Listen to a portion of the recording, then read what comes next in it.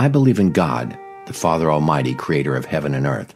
I believe in Jesus Christ, his only Son, our Lord, who was conceived by the Holy Spirit, born of the Virgin Mary, suffered under Pontius Pilate, was crucified, died, and was buried. On the third day he rose again. He ascended into heaven. He is seated at the right hand of the Father, and he will come to judge the living and the dead. I believe in the Holy Spirit, the Holy Catholic Church, the communion of saints, the forgiveness of sins, the resurrection of the body, and the life everlasting. Amen.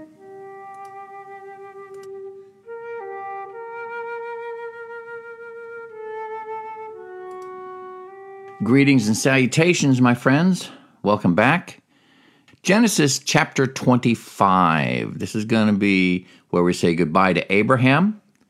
Abraham had taken another wife whose name was Keturah. She bore him Zimran, Jokshan, Midian, Ishbak, and Shua. Jokshan was the father of Sheba and Dedan. The descendants of Dedan were the Asherites, the Letushites, and the Lumites. The sons of Midian were Ephah, Epher, Hanok, Abidah, and Eldah. All these were descendants of Keturah. Abraham left everything he owned to Isaac, but while he was still living, he gave gifts to the sons of his concubines and sent them away from his son Isaac to the land of the east. Abraham lived 175 years. Then Abraham breathed his last and died at a good old age, an old man and full of years, and he was gathered to his people. His sons Isaac and Ishmael buried him in the cave of Machpelah, near Mamre, in the field of Ephron, son of Zohar the Hittite, the field Abraham had bought from the Hittites. There Abraham was buried with his wife Sarah. After Abraham's death, God blessed his son Isaac, who then lived near Beer Lahai Roi. Now, this is the account of the family line of Abraham's son Ishmael, whom Sarah's slave Hagar, the Egyptian, bore to Abraham. These are the names of the sons of Ishmael, listed in the order of their birth. Nebaioth, the firstborn of Ishmael, Kedar, Adbil, Mibsam, Mishma, Duma, Massa, Hadad, Tamar, Jeter, Naphash, and Kedemah. These were the sons of Ishmael, and these are the names of the 12 tribal rulers, according to their settlements and camps. Ishmael lived 137 years. He breathed his last and died, and he was gathered to his people. His descendants settled in the area from Havilah to Shur, near the eastern border of Egypt, as you go toward Asher, and they lived in hostility towards all the tribes related to them. Well, at least Ishmael and Isaac were able to put aside their differences long enough to bury Abraham, as you can see up here in verse 9. But there was still always hostility between Ishmael's descendants and Isaac's descendants. Some things you just can't overcome. Now, this is the account of the family line of Abraham's son Isaac. Now, Abraham became the father of Isaac, and Isaac was 40 years old when he married Rebekah, daughter of Bethuel, the Aramean from Paddan Aram, and sister of Laban, the Aramean. Isaac prayed to the Lord on behalf of his wife, because she was childless, just like his father Abraham and Sarah. The Lord answered his prayer, and his wife Rebekah became pregnant. The babies jostled each other within her, and she said, "Why is this happening to me?" So she went to inquire of the Lord, and the Lord said to her, 2 nations are in your womb, and 2 peoples from within you will be separated. One people will be stronger than the other, and the older will serve the younger. Remember that prophetic word. The older will serve the younger. When the time came for her to give birth, there were twin boys in her womb. The first to come out, the older, was red, and his whole body was like a hairy garment. So they named him Esau, means red. After this, his brother came out with his hand grasping Esau's heel, so he was named Jacob. Now, Jacob means he grasps the heel, which is a Hebrew idiom for he deceives. Isaac was 60 years old when Rebekah gave birth to them. The boys grew up, and Esau became a skillful hunter, a man of the open country, while Jacob was content to stay at home among the tents. Isaac, who had a taste for wild game, loved Esau, but Rebekah loved Jacob. And sometimes I wonder if the source of this, Rebekah loved Jacob and Isaac loved Esau, I'm wondering if Rebekah knew something that Isaac didn't. I don't see any record here of Rebekah informing Jacob what the Lord had told her, that the younger shall serve the older. I don't know if her preference towards Jacob was based on that, or it was also based on the fact that Esau seems to be a rough and rowdy, rough, tough, and hard to diaper, outdoorsy type son that the father would love, and Jacob was a more stay-at-home type, and therefore he'd become closer to his mother. I don't know. Don't know how that works. I know that when I was growing up, I used to think that my father preferred my older brother and my younger brother to me because they were very outdoorsy. My younger brother, Pat, and my older brother, Paul, were very much rough and tough and hard to diaper individuals and very outdoorsy. And I wasn't as much that way. I liked music. I liked school.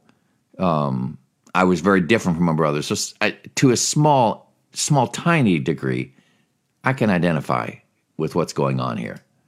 Now, I won't say my mom preferred me over the others. That wasn't the issue. But I know what it's like to be different. Jacob was different. Once, when Jacob was cooking some stew, Esau came in from the open country famished. So he said to Jacob, "Quick, let me have some of that red stew. I'm famished." That's why he's also called Edom. It means red. Jacob replied, "First, sell me your birthright." Where did that come from? Again, I don't know if Rebekah and Isaac were as close as Abraham and Sarah were. I don't know if there's some machinations going on behind the scenes where Sarah's trying to manipulate things. We're going to see that in the next couple chapters, where she tries to manipulate things in Jacob's favor. I don't know if Jacob knew that he was going to rise to ascendancy over his brother Esau. Don't know. But Jacob's response was, "Sell me your birthright." "Look, I'm about to die," Esau said. "What good is a birthright to me?" Now, the birthright, that's the right of the eldest son. That's the right of the eldest son to inherit and take over from the father. When Abraham dies, it would have been Esau's place to take over as the elder, as the patriarch of the clan, inherit the wealth, inherit the power and the name and the prestige, etc. "Look, I'm about to die," Esau said. "What good is the birthright to me?" But Jacob said, "Swear to me first." So he swore an oath to him, selling his birthright to Jacob. Then Jacob gave Esau some bread and some lentil stew. He ate and drank, then got up and left. So Esau despised his birthright. Now, the word despised comes from a word that means to scorn, ridicule, show contempt for. Apparently, Esau didn't think his father's place in society was that big a deal, was that cool to have. He didn't realize the honor that would go with ascending into his father's place when his father passed away. He despised his birthright. He didn't think anything of it. By despising his birthright, Esau held God's promises in contempt because that's part of the birthright. God had told Abraham it's through Isaac, not Ishmael, it's through Isaac that the world will be blessed. It's through Isaac that you become the father of many nations, out of which, and of course we know, will come Messiah. So the birthright meant nothing to Esau. Now, I'm not going to say the birthright meant anything to Jacob, but apparently it meant something to him because he was willing to try to convince Esau to sell it. But this is just words. They swore an oath. It's going to be up to Isaac to pass on the blessing, the familial blessing and the inheritance, and to honor the birthright of his eldest son. It's going to be up to Isaac to do that. And we're going to see in the next chapter where Jacob, the deceiver, and his mother, Rebekah, conspire to trick Isaac. So this just makes me think that perhaps Isaac's household wasn't a very harmonious one. There's lots of things going on here that just give me that vibe. And we're going to see how God can still salvage or save a situation. You know, as we're going through this story, through the Old Testament, at every step along the way, God's plan appears to be like a hair's breadth away from being destroyed by the enemy. The wickedness of the people around Noah. Out of all the millions of people on the planet, Noah was the one that was righteous, one righteous family, one righteous man. We see in Abraham, through Abraham, God is going to bless. And we see through Isaac, God's going to bless. And yet, Isaac was an incredibly flawed individual. Abraham was a flawed individual. At any point along the way, this scarlet thread could have been shredded. And as I'm reading the story and I'm watching these things unfold and thinking on these things, I'm thinking back to when I was going through the book of Acts, how fragile a thing the early church was, and how little it would seem it would take to totally destroy it and remove the testimony of God from the planet. But yet God always preserves a people, a remnant. In every generation, there's a remnant. Now we're looking at a story here. Isaac apparently wasn't the tower of righteousness that his father Abraham was. At least that's my impression. And there's not right now much redeemable to be found in Jacob or Esau. Esau spit on his inheritance just so he could have a bowl of lentil stew. And Jacob is ready to deceive and trick and steal something very precious from his older brother. It looks like in this generation, there isn't anybody that's going to carry the scarlet thread on. That's the beauty of the story through the Old Testament. God always preserves a remnant. God's sovereignty is always front and center.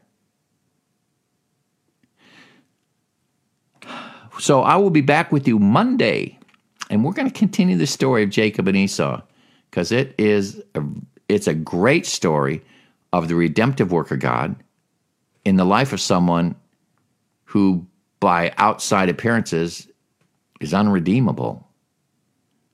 Jacob hasn't impressed me so far. We'll see what happens again on Monday and Tuesday of next week. So, folks, have yourself a glorious and grand day. This is Paige. There's my coffee. Oh, Lord Jesus knows I love coffee. And I will see you on Monday. Have a grand and glorious day. Bye-bye.